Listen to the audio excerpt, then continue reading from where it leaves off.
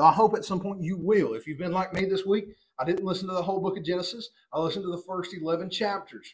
Part of that is because the first 11 chapters of the book of Genesis are a little bit special. They actually sound a little bit different. And you may notice that if you read through or if you listen through to the book of Genesis, if you listen to it, it kind of sounds different. It reads a little bit different after the first 11 chapters. That is not wrong. I believe that was a literary device of the author Moses, as we know him to be. I believe that was a literary device bringing them into learning how to listen to this. All of that in mind, there's patterns to this. And in the book of Genesis, we must remember, was first written to a primary audience. It didn't first come down to us. It had an original audience. And that original audience, surely some of it would have been, this would have been a story that was told over multiple hundreds of years, and ultimately until Moses was the one to pin it down. So it was probably something that if you read this in Hebrew, you're going to hear a little bit of a poetic structure to it. And there are some literary devices in play that help us to remember what's going on, especially if you were a Hebrew reader. That was in order for the stories to be passed down from one generation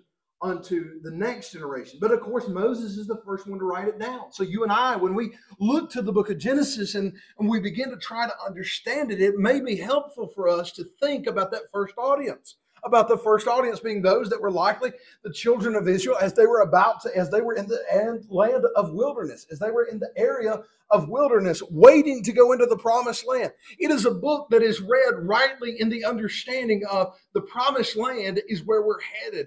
I am bound for that promised land. Maybe we should have sung that one this morning. I didn't think about that one. That would have been a great one. But I am bound for that promised land is something that we need to be mindful of as we're working our way through the book of Genesis together. But of course, I ask if you would to focus on the first 11 chapters of the book of Genesis. Lord willing, we'll spend a season in the first 11 chapters of the book of Genesis. And as you may well know, we'll probably take a break. That'll lead us probably close up to Christmas sometime. I don't know how the Lord's going to work through all of this, but I imagine we're going to take a little bit of a break at about Christmas time, maybe into the first of the year, whatever the case may be, before we go into the rest of it. So for this season, if you can, help us be reading through the first 11 chapters of the book of Genesis.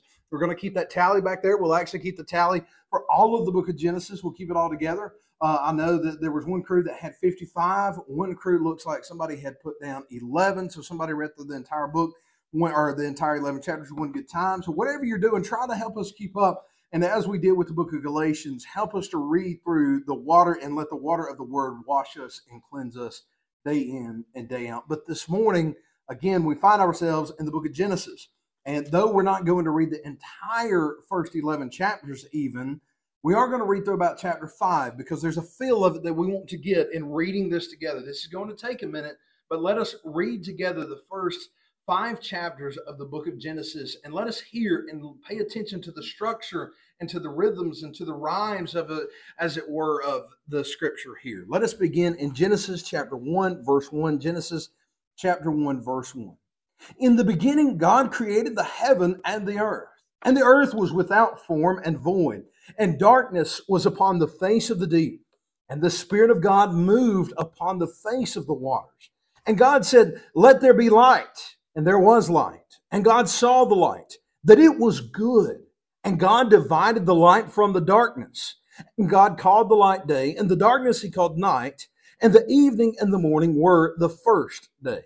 And God said, "Let there be a firmament in the midst of the waters, and let it divide the waters from the waters." And God made the firmament and divided the waters which were under the firmament from the waters which were above the firmament. And it was so. And God called the firmament heaven. And the evening and the morning were the second day.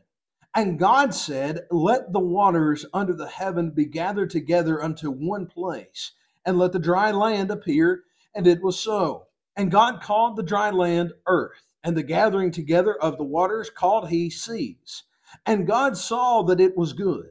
And God said, "Let the earth bring forth grass, and the herb yielding seed, and the fruit tree yielding fruit after his kind, whose seed is in itself upon the earth."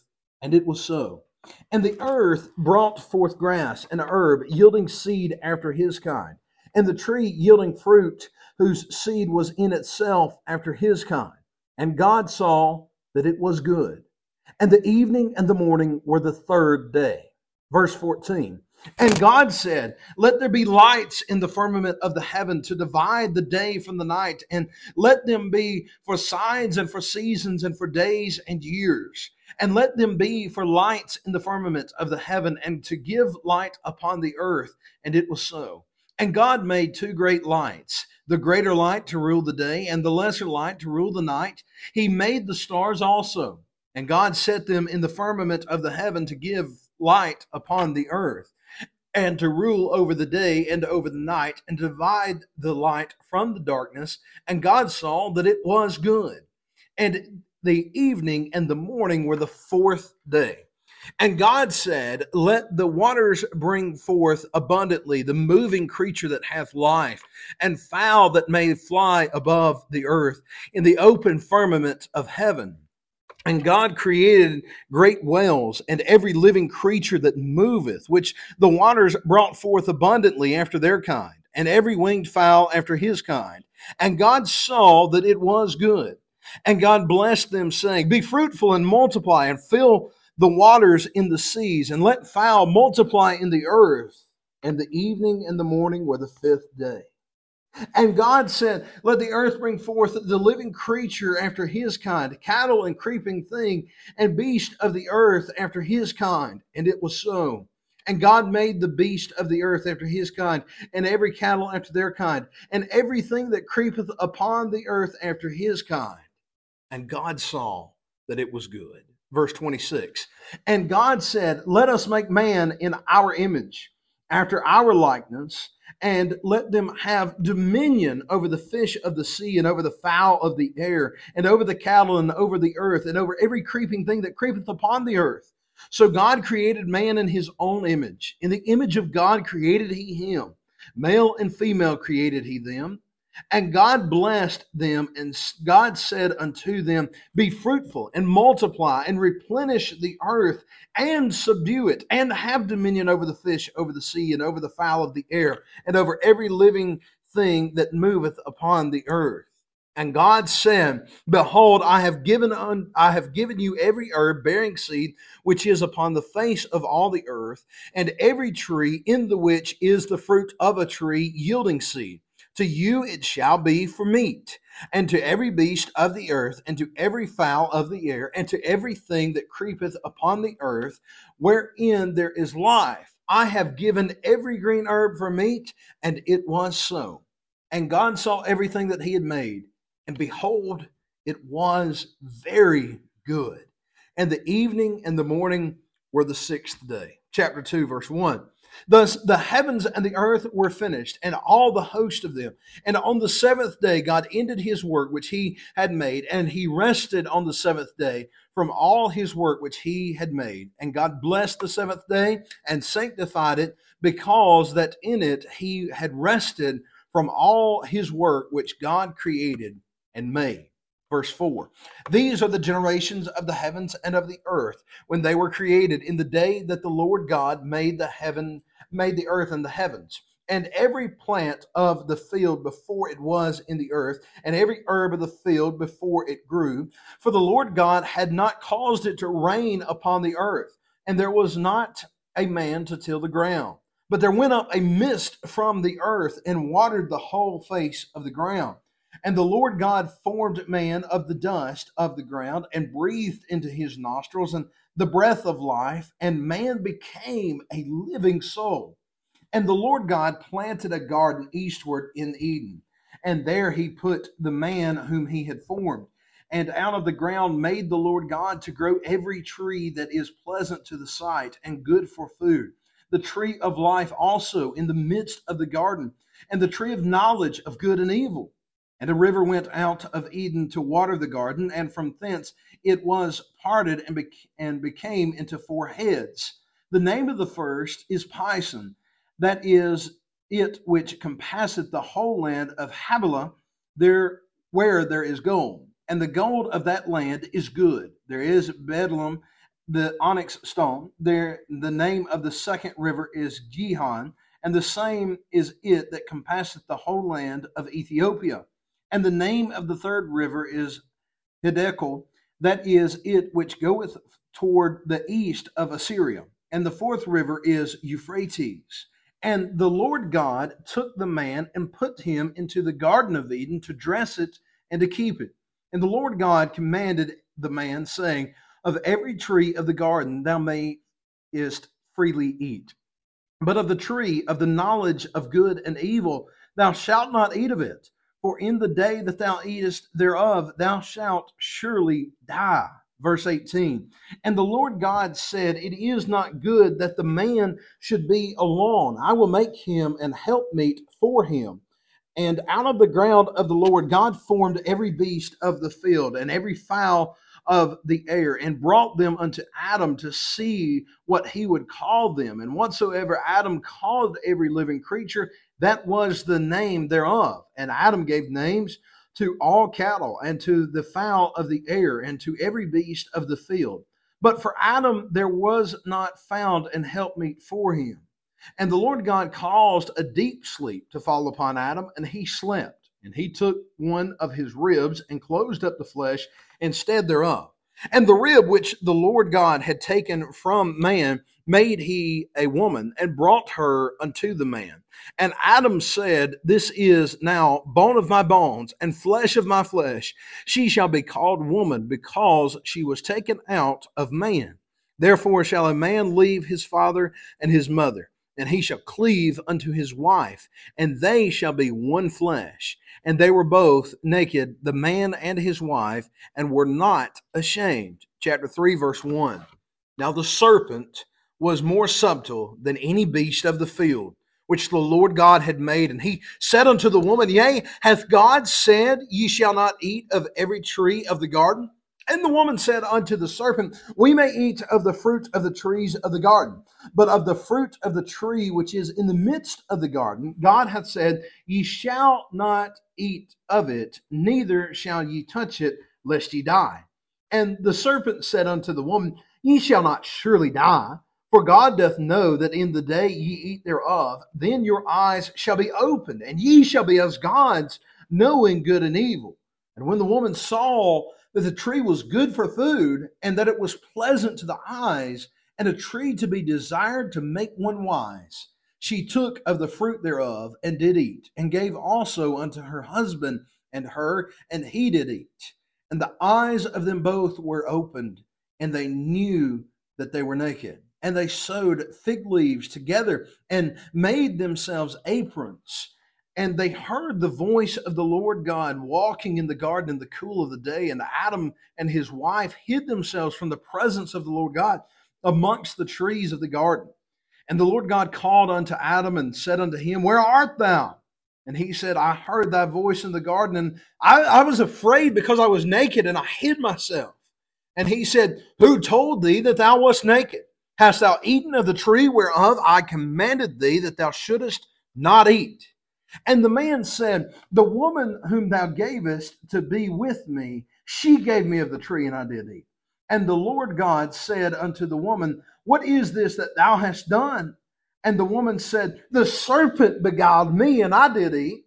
And the Lord God said unto the serpent, because thou hast done this, thou art cursed above all cattle, and above every beast of the field. Upon thy belly shalt thou go, and dust shalt thou eat all the days of thy life.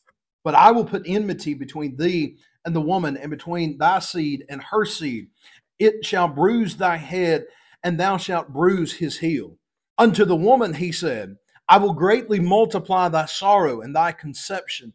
In sorrow thou shalt bring forth children, and thy desire shall be to thy husband, and he shall rule over thee. And unto Adam he said, because thou hast hearkened unto the voice of thy wife, and hast eaten of the tree of which I commanded thee, saying, thou shalt not eat of it. Cursed is the ground for thy sake. In sorrow shalt thou eat of it all the days of thy life. Thorns and thistles shall it bring forth to thee, and thou shalt eat the herb of the field. Verse 19. In the sweat of thy face shalt thou eat bread, till thou return unto the ground. For out of it wast thou taken, for dust thou art, and unto dust shalt thou return. And Adam called his wife's name Eve, because she was the mother of all living. Unto Adam also and to his wife did the Lord God make coats of skins and clothe them. And the Lord said, Behold, the man is become as one of us, to know good and evil. And now, lest he put forth his hand and take also of the tree of life and eat and live forever. Therefore, the Lord God sent him forth from the Garden of Eden to till the ground from whence he was taken. So he drove out the man, and he placed at the east of the Garden of Eden cherubims and a flaming sword which turned every way to keep the way of the tree of life. Chapter 4. And Adam knew his wife, and Adam knew Eve, his wife, and she conceived and bare Cain, and said, I have gotten a man from the Lord. And she again bare his brother Abel, and Abel was a keeper of sheep, but Cain was a tiller of the ground. And in process of time, it came to pass that Cain brought of the fruit of the ground an offering unto the Lord. And Abel, he also brought of the firstlings of his flock and of the fat thereof. And the Lord had respect unto Abel and to his offering. But unto Cain and his offering he had not respect. And Cain was very wroth, and his countenance fell. And the Lord said unto Cain, Why art thou wroth, and why is thy countenance fallen? If thou doest well, shalt thou not be accepted? And if thou doest not well, sin lieth at the door. And unto thee shall be his desire, and thou shalt rule over him.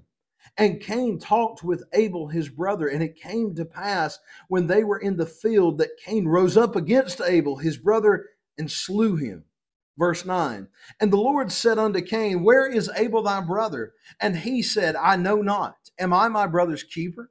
And he said, What hast thou done? The voice of thy brother's blood crieth unto me from the ground.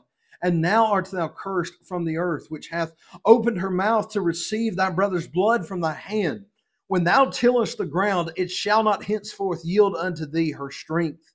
A fugitive and a vagabond shalt thou be in the earth.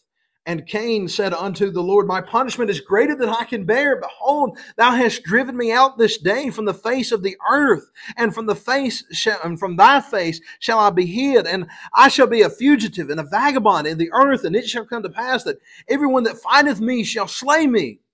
And the Lord said unto him, Therefore whosoever slayeth Cain, vengeance shall be taken on him sevenfold. And the Lord set a mark upon Cain, lest any finding him should kill him. And Cain went out from the presence of the Lord and dwelt in the land of Nod on the east of Eden.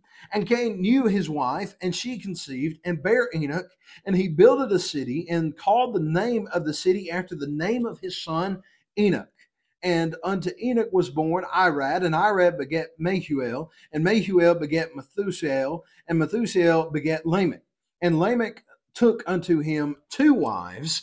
The name of the one was Ada, and the name of the other Zillah. And Ada bare Jabal, and he was the father of such as dwell in tents, and of such as have cattle. And his brother's name was Jubal. He was the father of all such as handle the harp and organ. And Zillah, she also bare Tubal-Cain, an instructor of every artificer in brass and iron. And the sister of Tubal-Cain was Naamah. And Lamech said unto his wives, Ada and Zillah, Hear my voice, ye wives of Lamech, hearken unto my speech, for I have slain a man to my wounding, and a young man to my hurt. If Cain shall be avenged sevenfold, truly Lamech 70 and sevenfold. And Adam knew his wife again, and she bare a son, and called his name Seth.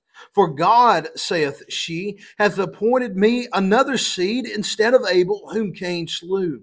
And to Seth, to him also there was born a son, and he called his name Enos. Then began men to call upon the name of the Lord. Chapter 5, bear with us as we mess up most of these names. This is the book of the generations of Adam. In the day that God created man, in the likeness of God made he him. Male and female created he them, and blessed them, and called their name Adam in the day when they were created. And Adam lived 130 years, and begat a son in his own likeness after his image, and called his name Seth. And the days of Adam after he had begotten Seth were 800 years, and he begat sons and daughters. And all the days that Adam lived were 930 years, and he died. And Seth lived 105 years and begat Enos. And Seth lived after he begat Enos 807 years and begat sons and daughters. And all the days of Seth were 912 years, and he died. And Enos lived 90 years and begat Canaan. And Enos lived after he begat Canaan 815 years and begat sons and daughters. And all the days of Enos were 905 years, and he died. And Canaan lived 70 years and begat Mahalalel. And Canaan lived after he begat Mahalalel 840 years and begat sons and daughters. And all the days of Canaan were 910 years, and he died. And Mahalalel lived 65 years and begat Jared. And Mahalalel lived after he begat Jared 830 years and begat sons and daughters. And all the days of Mahalalel were 895 years, and he died. And Jared lived 162 years, and he begat Enoch. And Jared lived after he begat Enoch 800 years, and begat sons and daughters. And all the days of Jared were 962 years, and he died. And Enoch lived 65 years, and begat Methuselah. And Enoch walked with God after he begat Methuselah 300 years, and begat sons and daughters. And all the days of Enoch were 365 years. And Enoch walked with God, and he was not, for God took him. And Methuselah lived 187 years and begat Lamech. And Methuselah lived after he begat Lamech 782 years and begat sons and daughters. And all the days of Methuselah were 969 years, and he died. And Lamech lived 182 years and begat a son. And he called his name Noah, saying, This same shall comfort us concerning our work and toil of our hands, because of the ground which the Lord hath cursed. And Lamech lived after he begat Noah 595 years, and begat sons and daughters. And all the days of Lamech were 777 years, and he died. And Noah was 500 years old, and Noah begat Shem, Ham, and Japheth. Let us go to the Lord in prayer. Father, we thank you for the precious reading of your word, and every time that we have the opportunity to do so, God. Father, may we never take it lightly, what it is simply to hear and to listen to your word, oh God. Father, may it continually soak into our hearing. May it continually soak into who we are, that it is changing us and transforming us, God, that we're not only hearers of this word, but that we're doers of the word. And God, we confess that when we get into narrative passages here, sometimes we're not always sure what to do with it, oh God. Father, even still, we pray that as we walk through this blessed narrative book together, oh God, Father, that you would take your spirit and graft in us that which is supposed to be, that truly we will bring forth fruit in due season, oh God. Father, that you would get all the honor and all the glory to your high and holy name. We pray that it would draw somebody to repent and trust in you and in you alone for the first time, that they may be born again. For those of us that are born again, oh God, Father, we pray to maintain that life of repentance and trusting in you alone. We pray it all in thy Son, Jesus Christ's most holy and wonderful name. Amen and amen. So quite a lot of reading. Obviously, we didn't read all 11 chapters. And I said, would you all study 11 chapters? So there's a little bit of work that we've got to do in between here. But if you notice, there's something in the book of Genesis that keeps occurring that kind of keys you in on how am I supposed to read the book of Genesis? And that's a good thing to know. How are we supposed to read the Bible? I got to college, and there was a fancy book. They said ways of reading. And I'm like, there's different ways to read. And they're like, yeah, there's good ways and there's bad ways. And you might as well be a good reader if you're going to be reading. So I submit to you that if the world can figure that out that much, you and I, as the children of God, ought to be able to come to the Word of God and understand there's a way that we need to read it. And here it seems to me that if you'll notice, he keeps bringing these genealogies into it. He says in the first couple of chapters, he said, these are the genealogies of God and the creation of the heaven and the earth. And then he says, these are the generations of Cain. These are the generations of Adam. And as you'll find out in the rest of the book, he's going to say, these are the generations of Noah. He's going to continue repeating himself. And it's amazing to me that not only is it in the book of Genesis Genesis, but there's also in the book of Matthew. That the New Testament, the way that it is arranged, is in that same fashion. It begins with a genealogy. It begins cueing us into, y'all, it matters who we come from, because ultimately who we come from is from God himself. Now look, I've done as much genealogy searching as I can do. I got some family members, it claims, I don't know how accurate it is, but it claims I got one or two family members back to about the 1400s, y'all. I've done been nosy and figured out I got some all the way back to then. But the problem is the trail eventually grows cold, and I'm left wondering, who am I? Who do I know that I am? But it was different for them. They knew who they were. It was preserved unto them who they were. And beloved, if you know who you are, you know how you're supposed to act differently. One of my favorite pastors, Herschel York, he often says this about his father, who was also a pastor before him. But he often says of his father, it would charge him as Herschel was leaving the door. He said, Herschel, remember who you are and remember who you belong to. And that was always the charge that his father gave him. Remember who you are and remember who you belong to. And beloved, I don't know, there's something about this, seeing the genealogies in the book of Genesis and knowing that the first likely audience of the book of Genesis was these children that were about to go into the promised land. It seems to be that maybe God is cueing them on, remember who you are and remember who you belong to. Because there's this problem that even as we're reading the book of Genesis, again, we're focusing in on that and saying, okay, who is the primary audience? So we've nailed that down. But if we've understood who is the primary audience, we've got to begin to ask the question, what is the purpose of this book? What is this overhaul teaching us? Because here we see that God is creator. I mean, one of my favorite stories, and we'll dig into it hopefully in another Sunday, but is the fact how there's light by the second day, yet there's no lights in the sky. It is clearly daylight and dark, and yet he hasn't even created what there is to be daylight and dark. So something is cueing me into that the world is not in control of everything, that God is in control of the world, and that he is the creator, and that he himself is the presence and the manifestation of what happens. Just because the world works a certain way doesn't mean God is confined to himself working that certain way.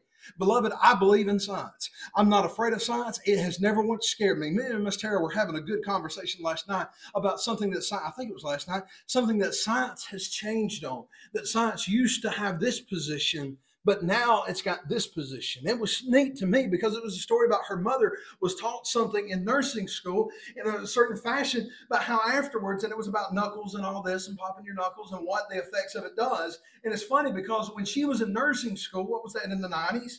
That she was in the 80s and the 90s when she was in nursing school, and that just a few decades later, not even, the understanding of it has changed. Beloved, that's the thing about science. It's ever unfolding. It's ever showing us something new.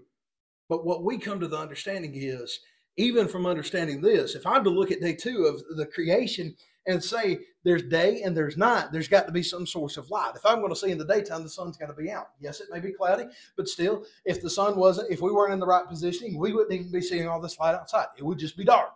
And even at night, if the clouds are not present, we often see stars. We see the rest of them. We see that God has created all of these different lights, but on day 2 of creation, God seems to be over science. You and I know there's got to be a light source. You and I know that if the lights are going to stay on in this building, there's got to be some electrical supply, and that electricity's got to be coming from somewhere. We know all of these things. We know that science matters. We're not denying science. Yet what we're able to understand clearly is here from the book of Genesis is God's greater than all of that. The children of Israel were about to go into the promised land, and they had already received reports. The only reason that they're in the wilderness instead of being in the promised land is because they sent some spies over into there, and they said, y'all, we can't take them. There's giants over there, and we can't take them. We're afraid of the giants. God just led you out from Egypt. God just got you past Pharaoh himself, one of the greatest militant leaders that we had record of at that point. And God just brought you out of that, and you're afraid of some tall people over there. You're afraid of some people that might be bigger than you. You serve the living God himself, and yet you're afraid of who might be on the other side. Beloved, that should humble us down.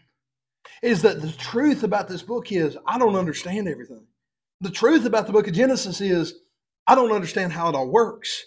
And to be frank with you, in chapter 1 and chapter 2, I'm left with a lot of questions. I'm like, God, that's just making my head hurt. There's a lot in this book that I don't necessarily understand.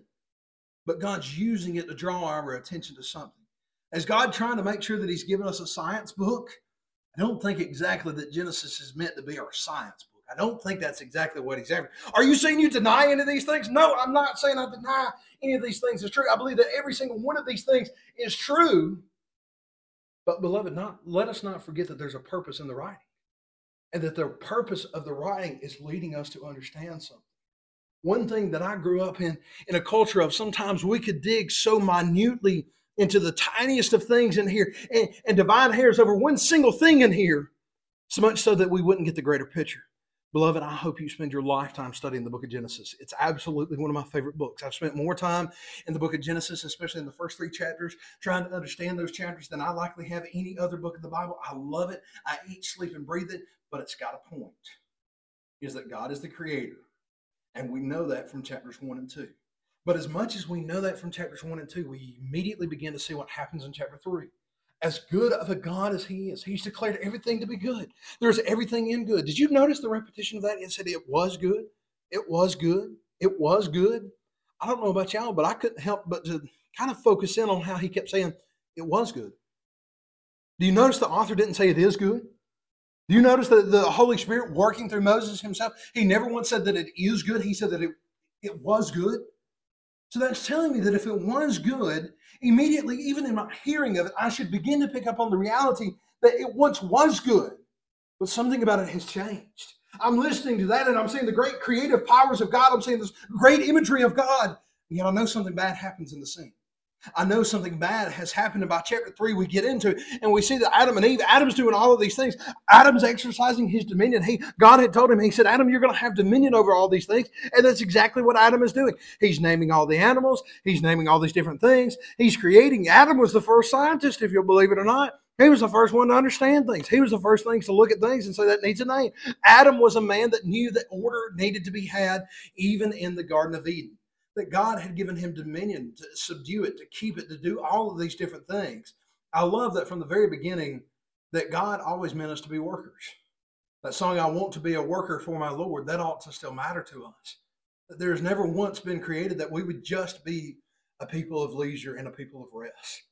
I believe it was maybe in 2002, sometime in the early 2000s, John Piper was at a certain conference, and a kind of a lighter conference for the most part. And if you've ever listened to John Piper, he's just not a light preacher. It's just not what he does. He's a great preacher. He's got a great mind. He's circular. He's always circling back to all of these things. But John Piper in 2002, I can't even remember the actual name of the sermon. Everybody knows it by the seashells. You can actually Google John Piper seashell sermon, and it will still bring up the seashell sermon. Because he told the story of 2 people that had retired, of a couple that had retired and then moved down to Florida, and sold everything they had and bought a place down in Florida, and all that they spent their days doing was collecting seashells.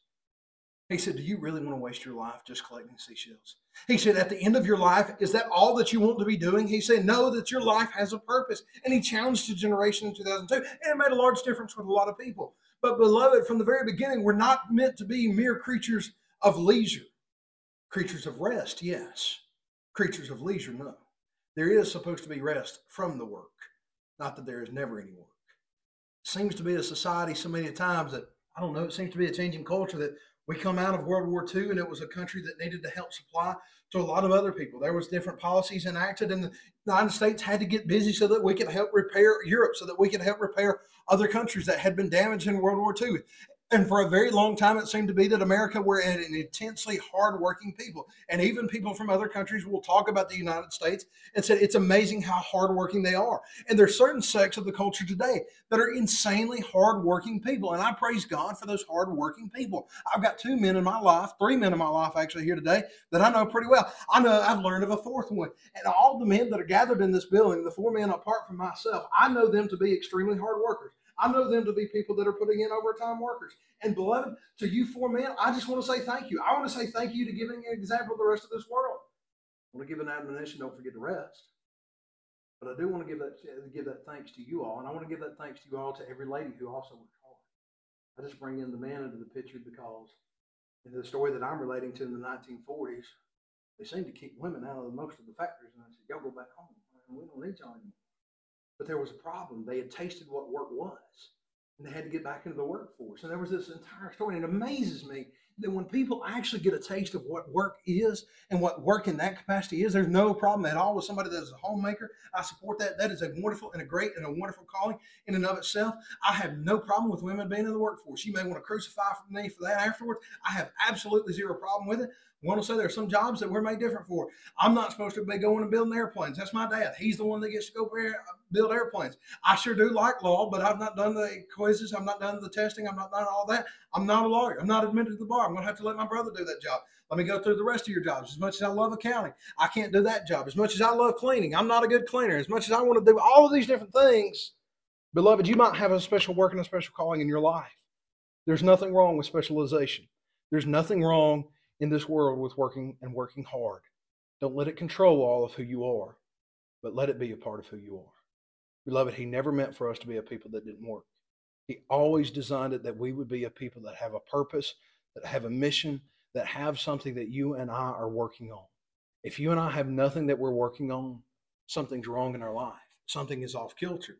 And Adam, what happens to him, as you well know, the temptation comes into the Garden of Eden. The serpent is the most subtle of all the beasts in the field. It amazes to me that he's walking. Clearly, you and I know that even from after the curse, we know that a snake, as it was, this serpent is supposed to be crawling on the ground, withering and moving and all of these things. And if I see it, I'm running.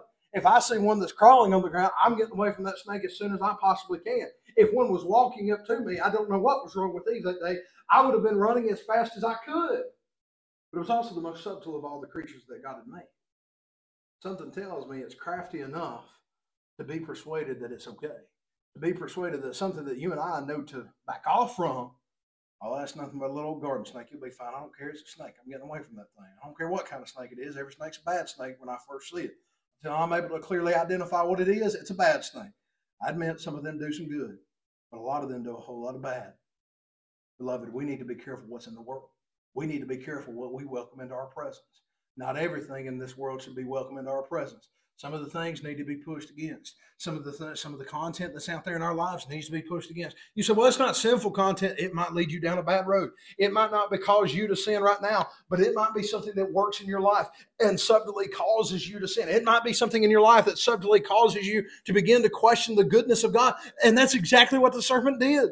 The serpent ultimately makes them question the goodness of God Himself and say, is God really good? And of course, you know the rest of the story. They sin against God. She partakes of the fruit. And God calls Adam into question first. He doesn't call into question the serpent first. He doesn't call into question Eve first. He calls into question Adam first. Do you remember who He gave the command to first? He gave the command to Adam first. Adam was the third person in this order of what happened, but he was the first in order of who should have been there and who should have been standing up and doing what Adam was supposed to do. Beloved, when God has told us something clearly to do through His Word, you and I have a responsibility to stand on it and to keep standing on it. We don't get to waver from it. Won't go into all the details. We'll cover it later, but Adam should have stood up. Even if Eve had partaken of the fruit, Adam should have taken and not have partaken in the fruit. Truly, Adam should have actually been the leader of his household, the head of his house, even in that sense, and have prevented Eve from partaking in that fruit. Not because he's domineering over her and ruling over her and making her obey in some sense, but because Adam is caring for her. The problem that Adam has is he's not even caring for his own wife. He's not caring for the Garden of Eden. That serpent probably needed to be kicked out somehow. He needed to subdue it. He needed to have dominion over it. And instead, what Adam does, instead of submitting himself unto God and having dominion over the things of this earth, he submitted to the things of this earth and acted as if he had dominion over God. In the very first few chapters of the book of Genesis, the entire story has been reversed. And sin has entered in. And Eve is not going to be able to conceive without pain now. With pain and with great burden is going to be conception. Adam, when he's working, he's going to have to be working by the sweat of his brow.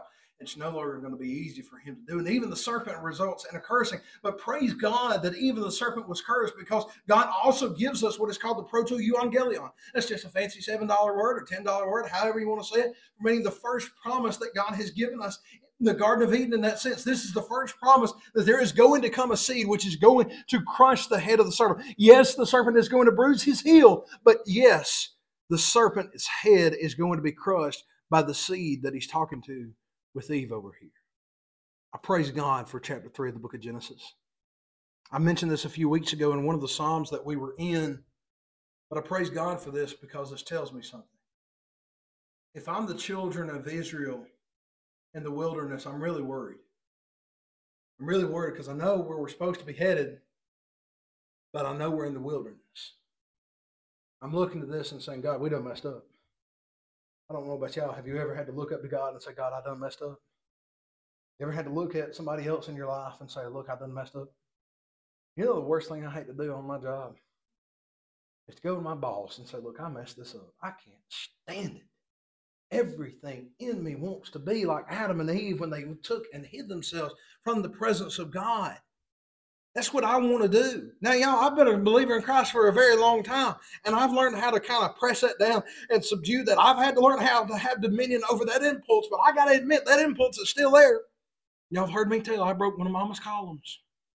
And in my infinite little 8-year-old or however old wisdom, I thought, well, if I broke the column, I'll just go hide the column and Mom and Daddy will never see the column.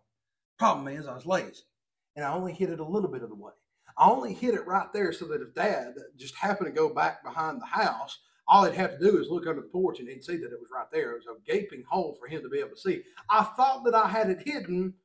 I wasn't thinking about my father going back there. I thought my father was only looking at certain areas of the house. I didn't think about him looking behind the house. Beloved, when I realize that God sees all things, God knows all things, it changes my response to sin.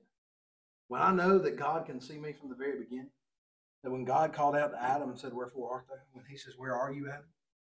When he comes walking out to him, I know that God says that unto us. Beloved, I'm going back to the fact that the children of Israel are the first primary audience of this book. All of a sudden, what should make me deathly terrified, deathly afraid, is giving me some measure of hope. All of a sudden, I know that in the first generation, and the first two people that God ever created, they've done messed up. All of a sudden, I don't feel so bad about messing up. Because of what he does, because he takes and he clothes them in skin, and he casts them out of the garden. But beloved, he's still caring for them, and he's still blessing unto them. And it says in chapter 4, verse 1, it says, and Adam knew Eve, his wife, and conceived and bare Cain, and said, I have gotten a man from the Lord. Now, there's a lot of problems with that statement that she makes. There's a lot of problems we'll get into a little bit later on, even with that. But even still, in chapter 4, after they've been kicked out of the Garden of Eden, they know that God is still being good to them. They know that, yes, even though they question the goodness of God, they're now seeing him and knowing that he is the one that is the provider. But the problem in chapter 4 is we get into the second generation. And what does the second generation do? They begin killing one another. Do you mean to tell me we can't even get 4 people on this earth and one of them not kill somebody else? Do y'all think that the problems in the cities are going to be fixed tomorrow? Do you think that if we just eliminate all of this problem and all of that problem, that all of a sudden nobody's going to kill anybody? Do you know I don't know the bit of scarcity? And look, beloved, I believe we ought to try to fix every bit of poverty there is. I think that poverty ought to be eradicated. I think we live in the richest country in the world. I think we, of all people, ought to be able to how to figure out and fix poverty. I think that the CCC is working on poverty right now in the Haralson County. They're making sure that people have food. Maybe we need to step up. Maybe we need to work with them a little bit more and make sure that people in our own county have food. There is something to be said for that. But, beloved, you can't tell me that even eliminating all of poverty is going to keep everybody from killing everybody. They had everything that they could ever think of in chapter 4. And yet, Cain got upset with his brother. And Cain ultimately got upset with his brother because of what God did. Now, people argue that it was because it was a blood sacrifice of Abel, and that's why God accepted it, and they didn't accept it on Cain. All I got to say to that is, I don't see where God told Cain what kind of sacrifice it had to be. I just don't see it in the Bible. You might find it for me, but I don't find it here in the book of Genesis where he told Cain what kind of sacrifice to bring. But I see the reality that God's the boss, and this is God's book, as that one preacher said. And that if God doesn't have respect to Cain's offering, God just doesn't have respect to Cain's offering. Beloved, as much as I might want to argue, well, this is right and this is wrong, no, God's in charge. When God says something's right and God says something is wrong, that's what's right, that's what's wrong. Not what Cain says what's right and what's wrong. Cain messes up. Cain kills his brother Abel. And then Cain just becomes whiny. I can't believe how whiny Cain instantly gets. He says, God, if you kick me out, they're all going to murder me. I'm like, well, you can only be murdered one time, can't you? What do you mean everybody's going to kill you? Everybody's going to slay you. Cain, what kind of problem are you having just thinking about this? It's amazing to me to see how Cain, when God asked him, he said, where is your brother? And he said, am I my brother's keeper? Do you see the problem with sin is? I want to pass the buck. I don't want to blame my parents for everything that's wrong in my life. The only problem is I had great parents. I didn't have perfect parents. I had great parents. And the problem is I knew that they weren't perfect. Do y'all know I can't blame anything on my parents? There's no problem in my life that I can blame on my parents. I still love them. I still enjoy the relationship that I have with them. And did they do everything right? If Tara and I are blessed to have children in our life, am I going to do every single thing the same way that mom and daddy did? Probably just not, because that's the way we do. You were different from your parents. You raised your children different than what your parents raised you. That's just the way it is. But you're not going to hear me say that Paul and Sonia are the problem in my life. I'm not going to pass the buck to them, because y'all, what I found out is I'm the guilty one. They didn't break the column. Well, if Mama hadn't put that column down there at the end of the porch, Zachary wouldn't have been rambunctious and knocked it over. That's what I could say, and probably as an 8-year-old boy, that's probably something I did say. I probably did try to blame her. But now that I'm looking back on the story, I know that it wasn't Mama's fault that the column got broken. It was nothing but my fault. I should have been more careful. I should have been watching what I was doing. Beloved, there's something in us that we don't want to take responsibility. There's something in us that's comforting me in this passage of, not only did the first generation mess up and God was still kind and gracious to them, the second generation messed up and God was still kind and gracious to them. Do you know that God gave Eve another offspring? Because clearly, was it the seed of Abel? Was it supposed to be the seed of Abel that was supposed to be the one that crushed the head of the serpent? Well, clearly not. That didn't work out. We've been given that promise in chapter 3, but it didn't bear out with Abel, and we know it's not bearing out with Cain. But is it going to be Seth that brings it in? Is it going to be through the lineage of Seth that it brings it in? Praise God for this genealogy that we see. Y'all, the story is continuing. In chapter 5, if we pick up on anything, is God, even though sin has entered into this world, God is continuing to be with his people. And God is continuing to be the good God that he is. But we know that when he brings Noah into it, that the thoughts of men are on evil continually. And we know that God's going to destroy the rest of the world for sin. This is what I call the nearly new creation. The nearly new creation is that with Noah over here, he brings him in and he just picks Noah. Noah found favor in the eyes of the Lord. I don't know why Noah found favor in the eyes of the Lord. All I know is that Noah found favor in the eyes of the Lord. I don't know why I was born again. I don't know why God came knocking on my door that night. I don't know why God was so sweetly drawing me that night. I don't know why God got me to repent and trust in him. I don't know why God did all those things, but he did. I'll be honest with you. I love every one of you that's in this building. I can honestly say that without reservation. I don't know why God saved you if he saved you. Because to be truthful of you, I know you well enough to know none of us are deserving of it. And yet Noah found grace in the eyes of the Lord. And he picked Noah, and he picked Noah's family, and he preserved them, and he brought them through. He did destroy the rest of the world with water at that point. But then he puts a bow in the cloud, and he says, when I look upon the bow, I will remember. And when I see the bow, I'm not going to destroy him by water again. There is another promise that is given unto him. And then he begins to exercise unto Noah, and he said, Noah, look, if anybody slays another man, that life needs to be taken. The problem with crime that's happening is crime needs to be addressed. You're never going to hear me say that crime doesn't need to be addressed. We need to be careful how we handle crime. I sure am thankful for defense attorneys. Sure am thankful that if I get falsely accused, I got somebody to represent me. I keep him on retainer. I don't even pay him a dime. Sure like my defense lawyer. Sure do love him. But beloved, I sure am thankful that somebody else has stood in my defense too. As wonderful of a lawyer as he is, I'm sure thankful for the greatest lawyer there's ever been. I'm thankful for the greatest one that's ever been the defender. I'm thankful also that there was prosecution for wrong. Because when a family has been wronged, when the life of another has been taken, beloved, God says that the life of the one that took the life should be taken. That's what the Bible says, not me. I wrestle with that passage. I do. I've had a lot of wrestlings with that. I've had a lot of good men in my life that think differently than what I do. I've got a lot of men in my life that think like I do. And yeah, I'll just tell you, I wrestle with these things. Beloved, there are some things in this Bible that are not easy to deal with.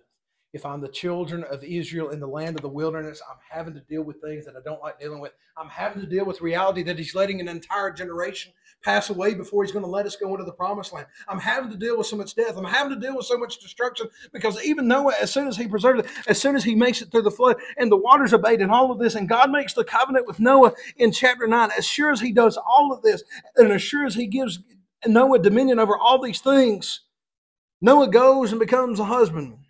He becomes a vine keeper. And he makes a bunch of wine and he winds up drunk.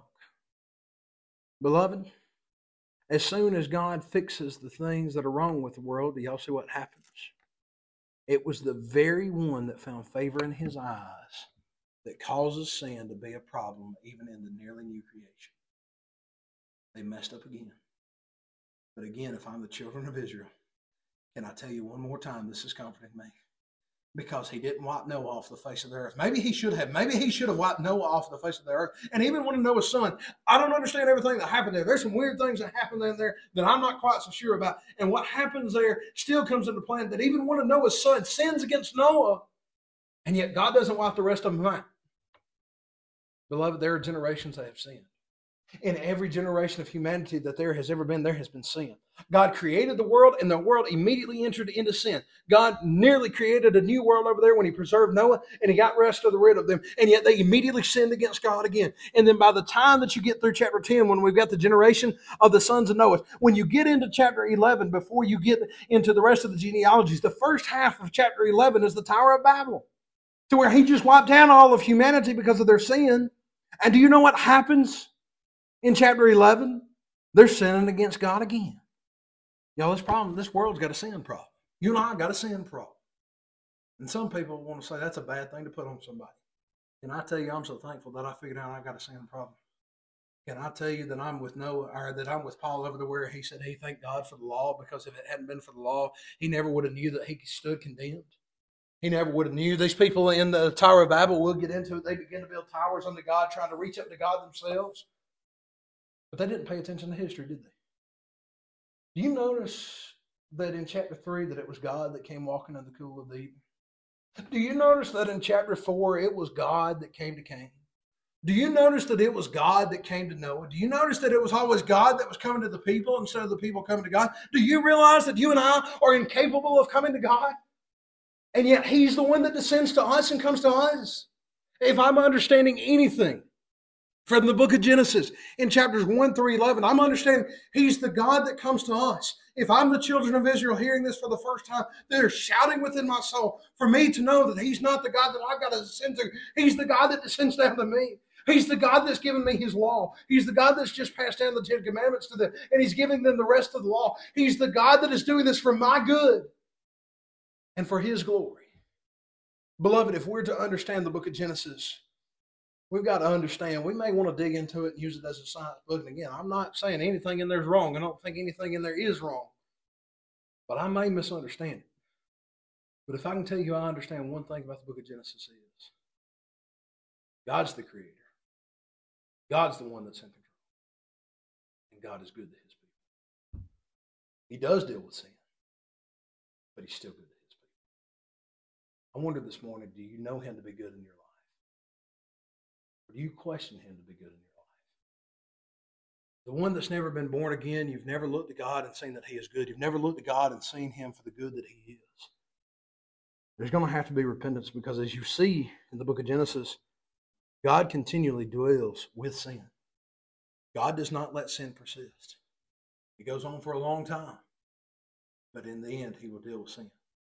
In the end of it all, sin will have to be dealt with. If you find yourself not in Christ, there will ultimately be an eternity that's spent in a lake of fire. You say, that's a harsh charge, I know. It still scares me to this day. But beloved, I'm more assured by the promises of God. I'm standing on the promises of God. I know that he's invited me in. I know that he's made me his. But do you know what? I keep seeing that it's God's people that keep messing up. If you've never been born again, clearly you just don't care about this. I can't do much with an unbeliever. But you know what I find the biggest problems to be? It seems to be us believers. It's the problem that we question the goodness of God in our lives. We question, is God really good? Again, I know I've harped on it. Let me harp on it again. The children of Israel had just been brought out of Egypt. The children of Israel had just been freed from Pharaoh himself. And yet when they looked at the promised land, they said, there's giants in there, and we don't think God's going to take care of them. Beloved, the battles that are behind us, we know that God took care of us.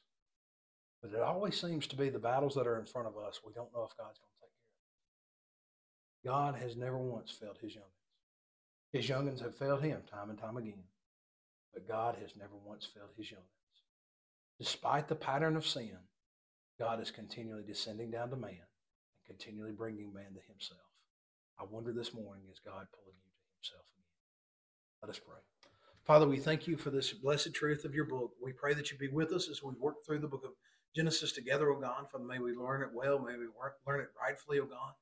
Father, but we pray that it would not only be something that we just contain to ourselves, but God, may we take the message forth of it and proclaim it to the rest of the world. Proclaim your goodness to the rest of the world, that all of us, God, we can come and trust in you and you alone, oh God.